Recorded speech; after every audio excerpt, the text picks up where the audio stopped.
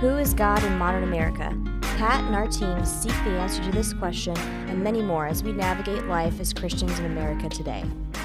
Hey, what's going on, everybody? Welcome to the Millennial God Podcast. My name is Pat Samuels, and just a reminder that if you enjoy this podcast, make sure to hit subscribe and tell your friends about us. You can find this podcast on Apple, Google, Spotify, and really anywhere that you listen to podcasts.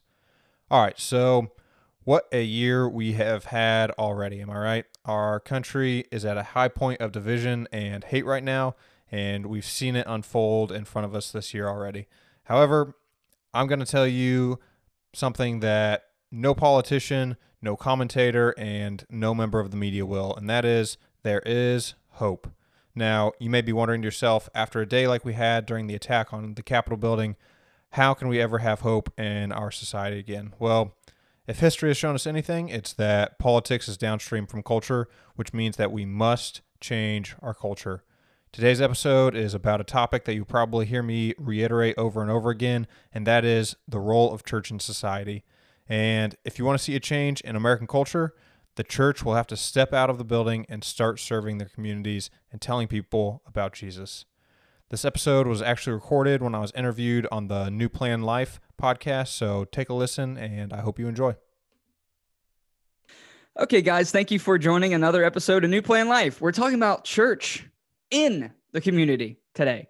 Not church in the church, but church in the community. And I'm with my friend Patrick today. You want to say hey, Patrick, and why this topic is important to you?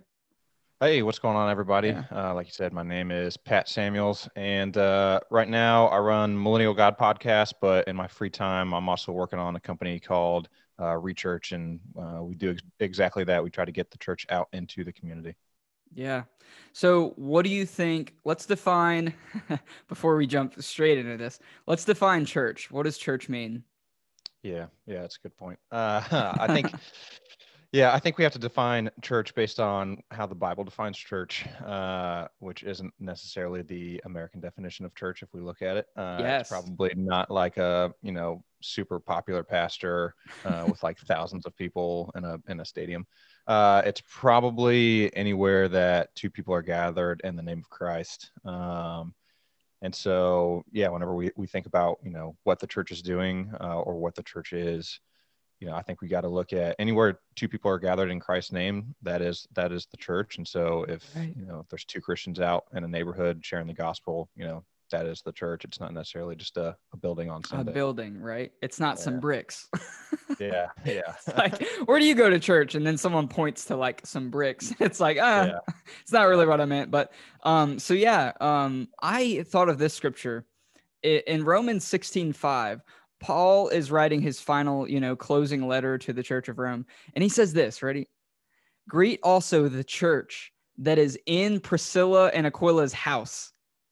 Yeah. I'm pretty sure he's not talking about a church building inside of someone's house. Yeah. Like you just said, like it's literally anyone that gathers in Christ's name. That's the church we're talking about. Yep. Yeah. Yeah. So, we've been involved in sort of the home church movement for quite a while now through kind of a network really called No Place Left.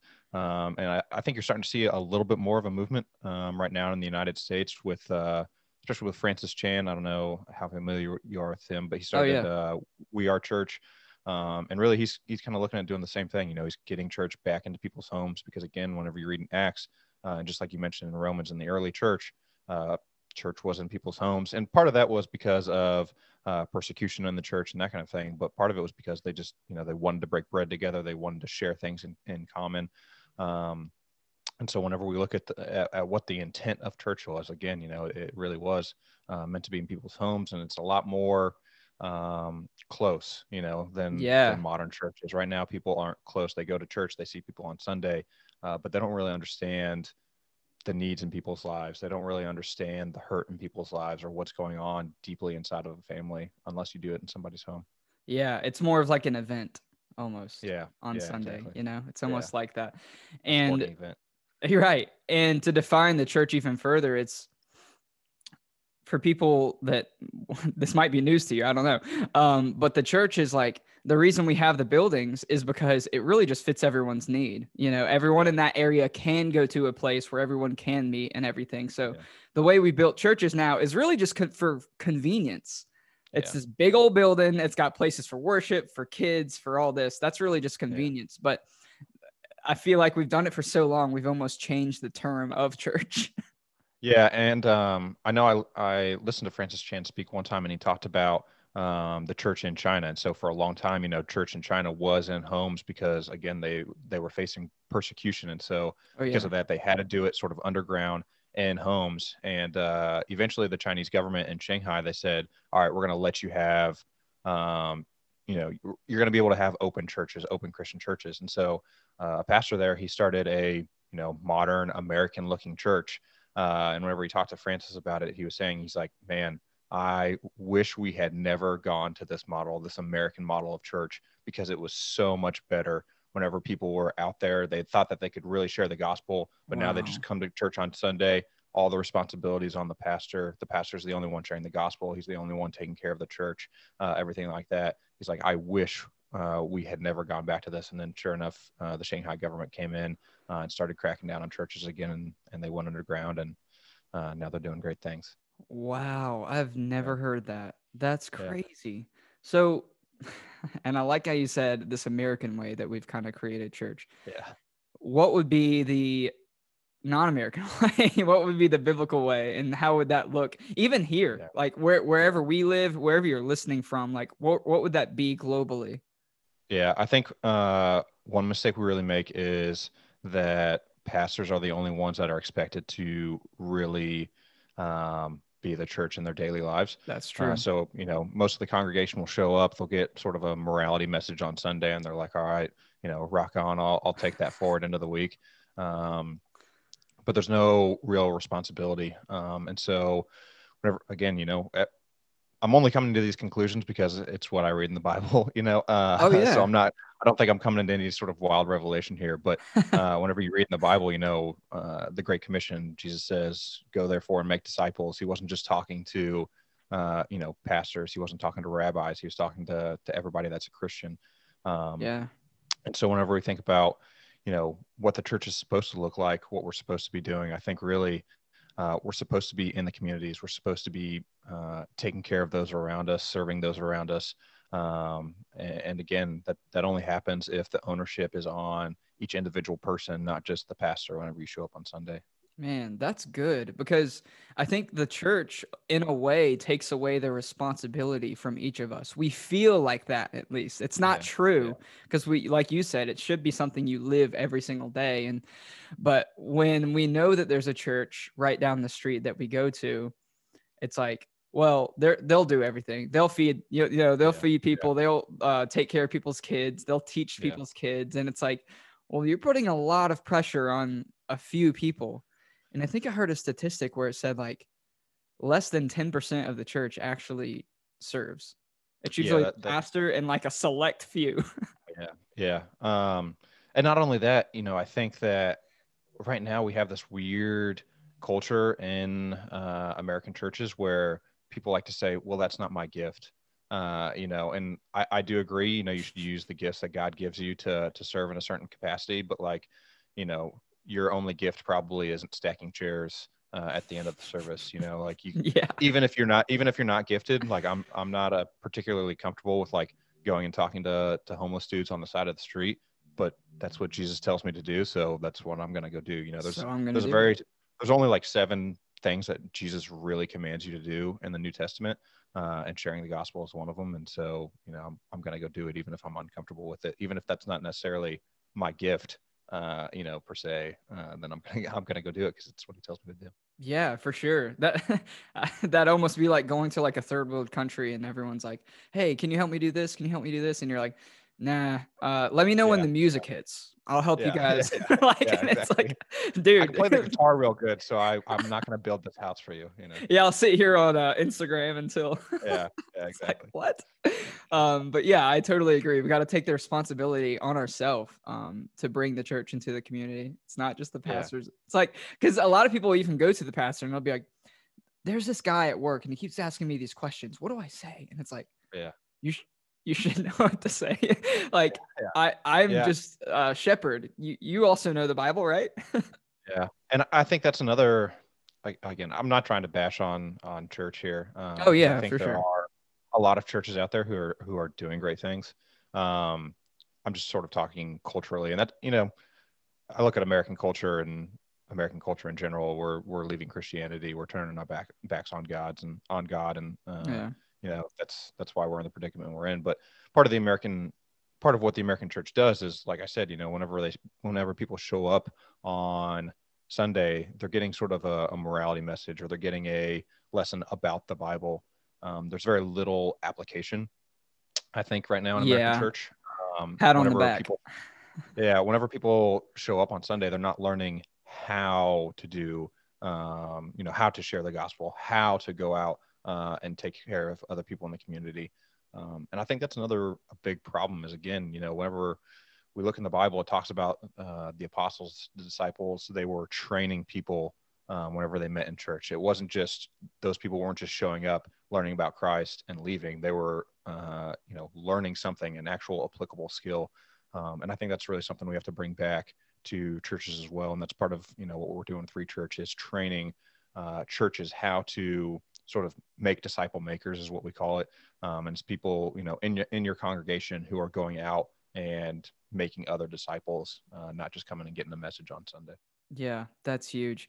I think it was Paul and Timothy. I think Paul refers to Timothy as kind of like his son in a way, but in a Christ-like way. And I think of that, and what you were just saying is like being willing to take on people under your wing. But of course, people got to be humble enough to even do that.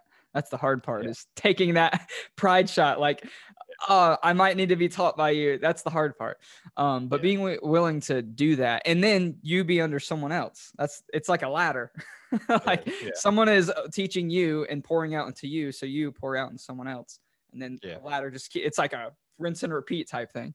Yeah, exactly. Yeah. So do you think Christ would be disappointed with the era of church we've created, and why? Yes and no.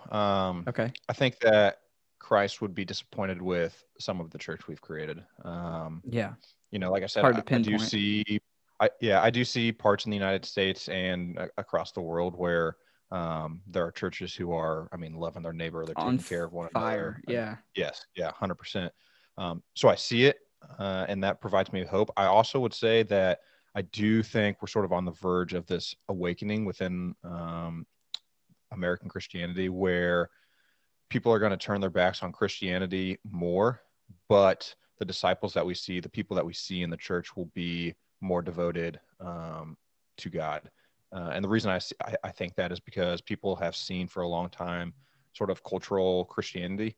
They've seen a lot of it in the Catholic Church and mega churches, really throughout America as a whole, the culture of Christianity that is not true discipleship. I think people have seen that, and they look at that and they're like, well, that's not real. So it's clearly not a legit religion. And so I think you'll see a lot of people start to turn their back, but in the long term, I think there'll be a return to sort of more biblical Christianity as people start to go out into the communities, as they start to gather in their home, as we sort of see this return to a genuine belief in God. Is Jesus disappointed?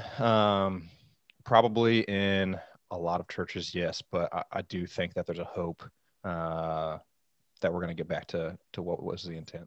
Yeah, and that's good. And it's funny, the ones that, he isn't disappointed in is the ones that are actually just filled with his presence the most. Yeah. You know what I'm saying? They're living the life they're supposed to, and that's great. And I asked the question because there's a lot of churches I've been to, even here locally, and it's just, and again, for anyone listening, we're not bashing anyone at all. It's just kind of us speaking out loud. But sometimes I've seen worship kind of almost depressing. Worship's it's not something the people almost look dull. They're looking at a sheet of paper and just kind of, singing to a microphone. And I'm just like, what? I'm like, what is this? Like, I want to be excited. Like, I want to worship God and be in his presence, but it's hard to when the church, you know, is in this way. And I don't want to bring that into the community. And I don't want the community to go into this church and see that and think, man, what is this? Yeah. I've been to, kind of like you, I've been to, I mean, a huge variety, especially with what we do with Free Church. I've been to a wide variety of churches. And so I've been to churches in some of the wealthiest parts of the country. And I'm talking, I mean, people are driving Lamborghinis to church, multimillionaires are showing up to church. And we're talking about, multi-thousand person congregations. I've been to those, and I've seen people who are showing up, and like you said, the worship is, people aren't actually worshiping God. They're just sort of singing along with a melody that's going on in the background. Yeah. And then when I was living in North Carolina, I went to a church that was in like a broken down building in the middle of a trailer park. And I mean, pretty impoverished area. And I'll tell you, people were on fire during worship. Like, people were genuinely worshiping God. Like they had a true appreciation for God giving them life that day. That's amazing. And again, it just sort of goes back to this. What's our idea of church? Is it just you show up on Sunday, or is it like a central part of who you are, who your identity is built through, And so, yeah, I mean, worship can be a pretty good indicator of, what a church really believes. Yeah. And isn't it crazy how it's flipped? Like you said, you've been to like these crazy big churches, and sometimes it's the opposite. Sometimes they put on a show, and it's still not genuine. They might seem excited, but there's a bunch of fog machines and lights, and you're being blinded, but sometimes it's like that. But it's cool that sometimes it is the opposite, like you said, in a trailer park and worshiping. And again, I know I talked about the third world countries, like, you see people worship there like crazy. And you know what? A lot of those people, you ever seen videos? Because I haven't been there and I want to go there, but it seems like a lot of the kids and people, like, they smile way more than we do. Because they have that community, right? They have best friends, they have father figures, they have mother figures, they have community. And it's just, I wish that would come here. I wish we would see that in our community more. And we've kind of just locked ourselves in our churches, and that's been a huge disappointment to me. And I've been to some churches where they won't have, many outreaches, but they'll have a lot of like church work days to, mop the floors and stuff. And that's not me talking bad. That's just like it breaking my heart. And I really I'm like, well, I can do something like, I've actually started something called Worship and Waffles. And I've been, there's actually an event venue attached to where I'm sitting. And we go out there and we invite the community, and it's literally, we feed them a bunch of waffles and like hot chocolate and whatever. And then we have a night of worship, and it's awesome. I've met so many people from the community that said they weren't Christians. They were recovering Christians, or they went through a really hard time and, this helped them, et cetera, et cetera. But these same people aren't willing to walk into some unknown church with some unknown people, not knowing anyone, standing there by themselves, awkward. So we almost need to bring it out, I think. Yeah. So, I mean, that was going to be my question is, do you see a lot of people who aren't members of the congregation coming to activities like that? Yeah. And what's crazy is the first night, I feel like God really, he didn't have to do this, but I had a friend come the very first, I didn't know him at the time, a stranger, I guess, at the time, but I had this guy come, and he spoke to me after, and he seemed pretty broken, and he was like, "Can I talk to you?" And I was like, "Yeah, I mean, this is literally why I do this." And I talked to him one-on-one in private, and he later revealed to me that he was actually going to go, get drugs that night. And he instead saw my event on Facebook, and he is a, professing Christian. And he was like, you know what, I think I'm going to go to this instead. And then he told me about, his past, and he's had a really dark past, and tried to commit suicide, a lot of things. And I sat in my car that night for like 20 minutes and was just crying. I was like, I don't deserve to do this. You ever feel not worthy? I'm like, God, you trust me with this? Like, you trust me with these type of people? Like, I don't feel worthy to do that, but you call me to anyways. So just being willing to be that vessel to be used in the community, God will use you. Yeah. And that's what I think one thing I found is, like I said before, I don't necessarily naturally have a desire or like a gift to go out and just talk to people about Jesus. But I have found that, if I go out, God will be there too. It's not me by myself. Like God is definitely looking out. Sorry, give me 1 second. I think my audio or my video might have just gone out. You're good. Might have froze a little bit. Let's see. All right, we're back. Okay. But yeah, I mean, God is going to go out there with you. Christ will be, the Holy Spirit will be filled in you every time you go out. And so I will say I've faced a lot of rejection. I've knocked on a lot of doors and offered to pray for a lot of people, and people have said, no, thanks, get out of here. But there's also been, awesome times where people have, committed to Christ on the spot, wanted to get baptized on the spot. Wow. And so, yeah, he's good and he's with us. Yeah. And I feel like that's worth it. I've heard the saying that like, the 100 no's is worth the 1 yes. And as good as that looks on a postcard, that's not easy. Oh yeah, for sure. Because, and then you've heard it also said you can get 100 compliments. You can get 100 compliments and you could get 1 insult about, your face or the way you look. Yeah. And then the next week you're like, do I really look? It's like, well, what about the 100 that just complimented you? And it's like, well, but what he said really hurt. Yeah. Yep. So. Yeah. And I was actually having this conversation with a friend of mine just a couple of weeks ago, and he was talking about the first time he ever shared the gospel, and he was talking about, he was anxious about it. It was kind of new to the faith, and he shared with somebody, and they converted on. They accepted Christ on the spot, and I was like, dude, that's awesome. I was like, the first guy I ever shared the gospel with was like right after I really became a Christian. And he was living in a drug house, and I would go on Sundays and take him to church with me. And I was like, that dude just OD'd on heroin like a year ago.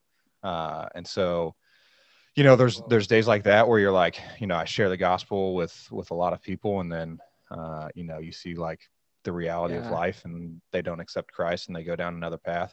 But then, there's also, I was leading a small Bible study, and we had a guy from Kazakhstan come, and he, was kind of just interested in Christ or Jesus and sort of Christianity. He grew up Muslim. His dad was like a provincial governor in Kazakhstan. His dad had 4 wives, 20 kids total. And that dude ended up accepting Christ through our Bible study, went back home and was like terrified. His family was just going to like either kill him or at the very least, like disown him. But his portion of the family, like his mom and his siblings, ended up celebrating Christmas with him that year. And so you sort of see, seeds overseas from just a Bible study. So I don't know, whenever it comes to sharing the gospel and being the church out in the community, you're definitely going to see some rough patches. You're going to see, people reject it, but you're also going to see these little glimmers of hope where, people get on fire for Christ, and they get out and share the gospel too. Yeah, and it's totally worth it, especially when you make that one connection. You could make a lifelong friend from just saying something to someone. It's like, yeah, I got 50 no's, but like, I got a new best friend now. Like that makes it all worth it. So, so I wanted to ask this. If we are the body of Christ, like 1 Corinthians, I'll just go ahead and read it. 1 Corinthians 12:12 says, the human body has many parts, but many parts make up one whole body. So it is with the body of Christ. So we all have a part to play in this big body of Christ. So if we are the body, where did the body of Christ go when he was alive? Wow. I mean, Jesus went to everybody. There's really a few groups of people that I like to talk about whenever we're looking at Jesus. First is sort of the disciples, right? He had like a close group of friends that he leaned on, that he taught very in depth to. He also spoke truth to power, I think. And so he spoke to religious and political leaders about what the truth was. And then he also went amongst the people who had need. And so those are really the 3 key populations, I think, that we try to speak to as well. We sort of have a close group of friends. We try to speak truth to power in local governments. And then we try to get out and get into the need because, just like you said, where did Jesus go? He went to people who had tremendous need. I mean, way more than we face on most of our days here. People with leprosy and true, disabled people. And so just like that, if we're trying to be like Jesus, I think we have to go out into those same populations. And so, if you're coming to church on Sunday and you see everybody dressed in their Sunday best, you don't see a lot of need. But if you're in your local community, if you're talking to people, if you're really getting plugged into the need in your community, then you know where to go from there. It's pretty hard to understand how to help need if you don't even know what the need is. So just like Jesus, we got to kind of get out into it. And to make the priority to find out what the need is. Because a lot of people will be like, I know there's a need, but I don't care enough. And that's just flesh. I'm not poking fun at anyone. That's literally flesh. Like, well, that would take a lot of work. Because then if I find out, I have to Google it and then I have to go to the place and I have to buy stuff and then I have to take the stuff. And then, there's a lot that goes into that. But I really like what you said about he was in the community a lot. And we're going to start talking about the First Church here in a minute. But I think people back then, they didn't spend a lot of time in the temple other than teaching and preaching and kind of, it was kind of the place kind of where they got together and taught the word and even spoke the word. I like how back then they were like, does anyone have a word? And then someone would just stand up and start speaking, which is weird today. It's like, we don't want that today. Like, but they did that. And then, and then that's actually how Paul used his way to start spreading the gospels, because they'd be preaching one thing and he'd be like, yes, I have something to say. And it's like, God loves the Gentiles too. And everyone's like, what's this guy talking about? But anyways, if you want to get an idea of what Jesus really thought of church at the time, and I think that's a pretty good correlation to what the United States church looks like is, he went into one synagogue and they were like selling a bunch of stuff. They kind of had turned the church itself into just this like mass consumerism where people could come in and it was like a market. And that's like the only time we really see him get angry is he starts like flipping tables over and, he starts like whipping stuff. I think that is probably a good indicator of how we should look at the American church today whenever we think about the consumerism that has sort of come out because of American church. I don't think Jesus would be super stoked about, multimillionaire pastors inside of the American church because, the one time we see it in the Bible, he wasn't very happy. Yeah, he wasn't. And what you just said made me think. You talked about how we have a consumer church nowadays. And the church back then was the opposite. They were not a consumer church. They were a giving church. Everything that they did, and as we read in Acts, and you said this earlier, is like people were legit just selling their stuff to everybody else to provide for everyone else.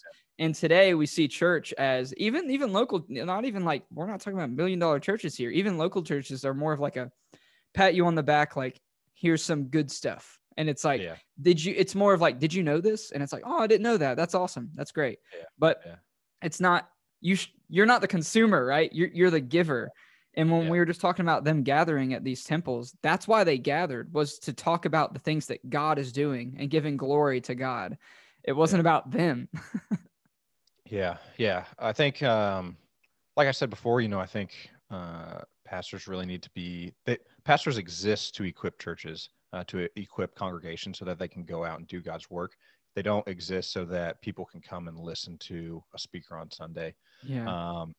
And again, you're spot on with talking about the early church. It used to be that people would gather sometimes in a synagogue, sometimes in people's homes. They'd share a meal, they'd pray together, they'd glorify God, and then they would identify need and, take care of that need. And I think, again, in Acts 2, I think Acts really gives us a good idea of what the church is supposed to look like. People were literally selling their possessions to take care of the needs of other people inside the church. And I don't know about you, I've been to a lot of churches. I don't see people actively selling stuff off to take care of the homeless guy on the street right now. But that's what we're like the richest. We're one of the richest in the world. Oh yeah, 100%. But that's the expectation, right? Is that we should love our neighbors so much that we're like, dude, if you need food right now, if you need clothing, I will literally sell my stuff to make sure you get it. Right. In Acts 2:46, it says, every day they continued to meet together in the temple courts. They broke bread in their homes, and they ate together with glad and sincere hearts. Yeah. And it makes me think, man, what kind of life? To me, it sounds like a great life. It sounds like you are literally living together in a community of people that all believe, like Acts also says, is everyone had the same mind. Everyone had the same goals. And imagine what they did after that in their free time. They probably did these things we're talking about in their free time. They served God and they provided for need and things like that. And I think our free time nowadays is so consumed with technology and just so much. We have so many ways to please our flesh nowadays. It's almost impossible. It's not, but it's almost impossible to go out there and start doing the things that matter. As if we lived in like a third world country, isn't it crazy? We would naturally give a lot more and be more selfless because there's nothing else. We don't have video games and restaurants and all this movie theaters and all this, but it's harder for us. Isn't that crazy? Yeah. One thing I always tell people is I think most people, especially in America, spend a lot of their lives trying to just sort of nullify boredom, right? Like, what do you feel? What do most people fill their time with? Like, it's things that provide you some sort of instant satisfaction. It's things that just provide you this like instant nullification of boredom where you're like, well, I'm bored, so I'll go out with my friends. I'm bored, so I'll go watch a movie. I'm bored, so I'll go do this. Versus deliberately taking the time to say, all right, what does Jesus command me to do? Well, he tells me that pretty much everywhere I go, I should be sharing the gospel. I should be serving needs. And so wherever he sends me, I'm going to deliberately try to spend my time doing those things rather than just nullifying boredom. And I think, you're really, I don't know. I think there's a big cultural problem in America right now where even in the American church, we really are just trying to nullify boredom. We're not seeking and deliberately trying to further the kingdom of God. And I think that's a problem. I like how you said null the boredom. Do you know the word muse means to think? I heard it said once that when you put a in front of a word, it's the opposite. So muse means to think. So amuse means to not think. So nowadays we're so concerned with amusing ourselves with literally everything, like you said, to nullify. And that's the tool of the devil is literally, if I can just amuse this person at all times and fill his time, then I win, because that person basically becomes useless for the kingdom or gossip, spreading the gospel, because he's just sitting on his butt all day. And go ahead. I think there's two things. Satan's two greatest accomplishments are two things. First, that he could normalize sin at a societal level. So if you look at something like the Pride movement, for example, has become very normal inside of American society, right? Normalizing sin is one great accomplishment. But his second one is taking something that was meant to glorify God and using it to glorify literally anything else. Wow. And so an example I'll use in one of my recent podcast episodes is Christmas. If you look at the American celebration of Christmas, that was something that was originally intended to glorify God, glorify Christ. But if we look at it in the American setting, we really glorify mass consumerism. We glorify, building up material wealth. We glorify so many things outside of what it was meant to glorify. And really, I mean, Satan can use anything to glorify anything other than God. So whenever you talk about, nullifying boredom, I mean, even the church, if the church starts to glorify anything other than God, then that's a victory for Satan. Yep. That's crazy. Have you heard of Sean Feucht? I've not, no. Okay. He has something called Let Us Worship, and he's been doing something that he's like my role model right now. He's awesome. But he's been doing something right now. And ever since this coronavirus started, I don't know if he started right at the beginning or maybe halfway through or something, but basically he's been going to these places because, we had all these riots, we had the race problems and all this, and people were at each other's throats, places were burning to the ground.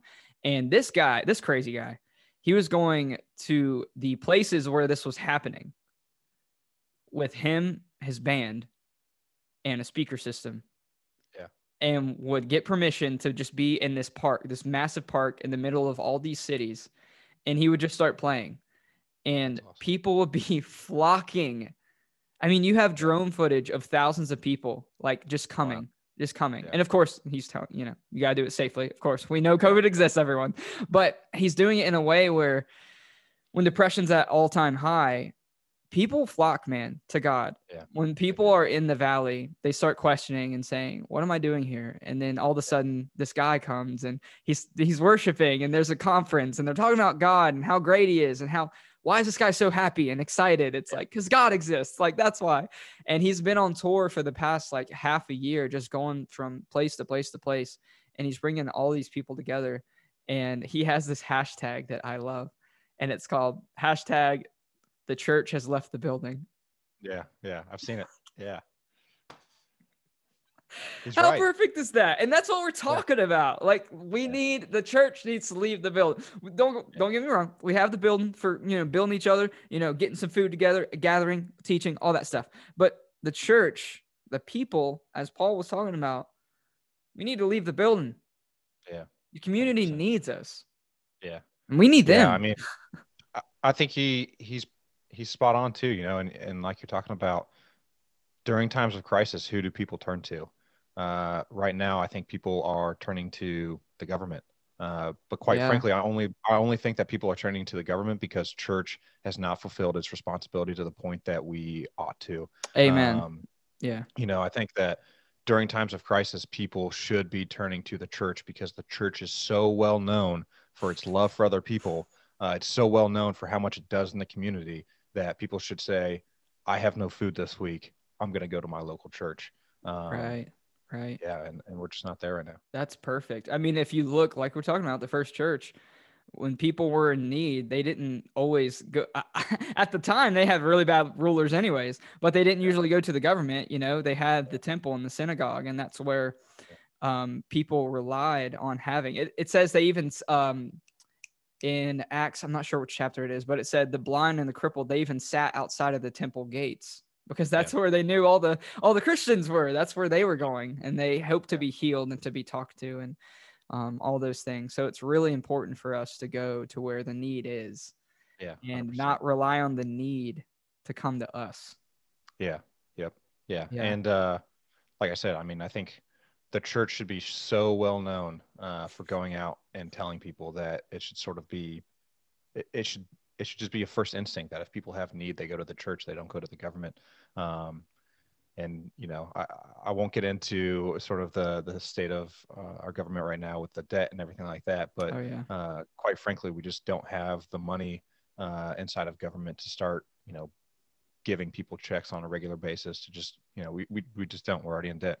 And so if you look at traditionally where people have been able to find help and lean on something, in the past it was in the church, but now we're sort of replacing God with government in American society. And that's a really negative turn for people to take. And just real quick, I'll give you one example. So single motherhood inside of minority communities in like the 70s and 80s was like somewhere in the like 16 to 20%. My belief is that if churches had stepped up and taken the role of taking care of single mothers at the time, whenever it was initially a problem, it probably would have remained around that level. But instead, churches did not do their part. They didn't step up. They were not taking care of these single mothers and minority communities and providing for them. And so the government decided, well, somebody needs to step in and help these people.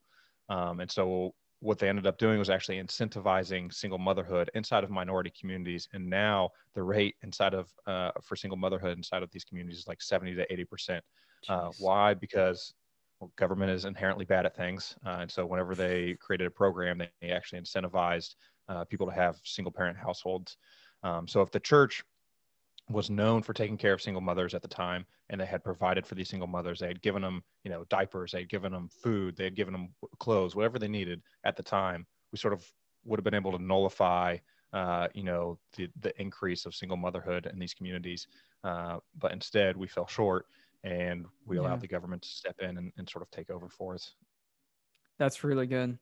And you made me think of another question I want to ask before we head out is, do you think the do you think the first church would have been a really good example of what we're in a fallen world, so it's not possible, but what almost a perfect society looks like? Yeah, I think so. And I'm really careful sometimes because I think that in the early church, it looks like what the intent, and again, I say intent of communism is supposed to look like, where people sort of live in common. They all have a shared belief and ideas. They all, provide for one another. They serve one another. The problem with actual communism, socialism, things like that, and application is that you're never going to get that because it's not rooted in Christ. It's not rooted in God.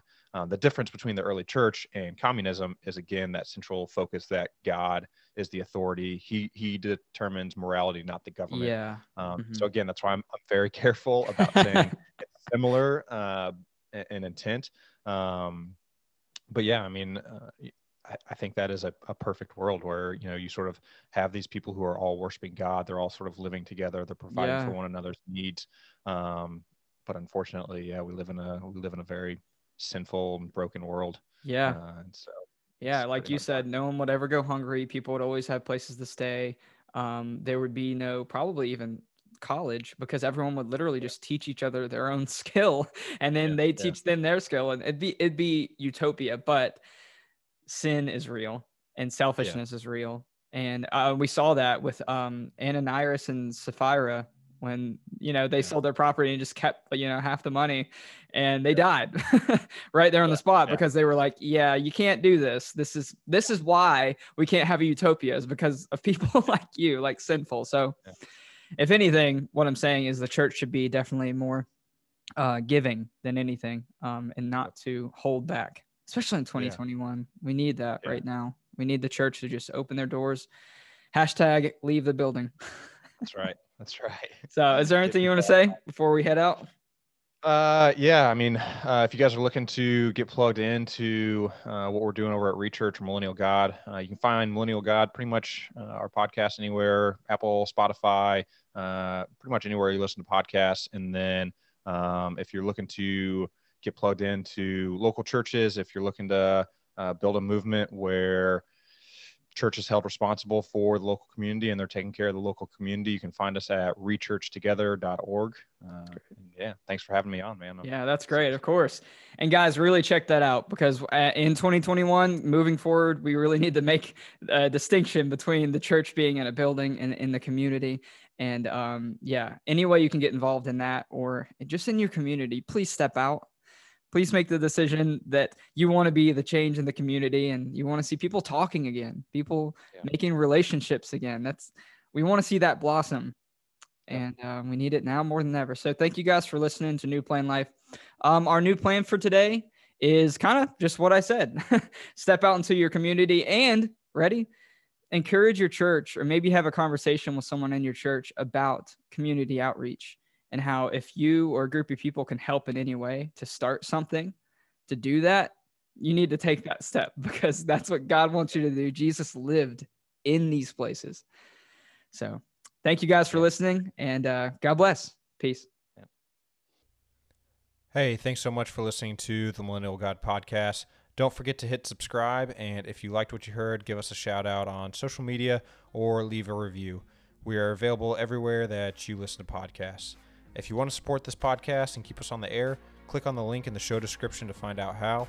And if you ever have any questions or want to reach out, you can contact us at millennialgodpodcast@protonmail.com. That's millennialgodpodcast@protonmail.com. God bless.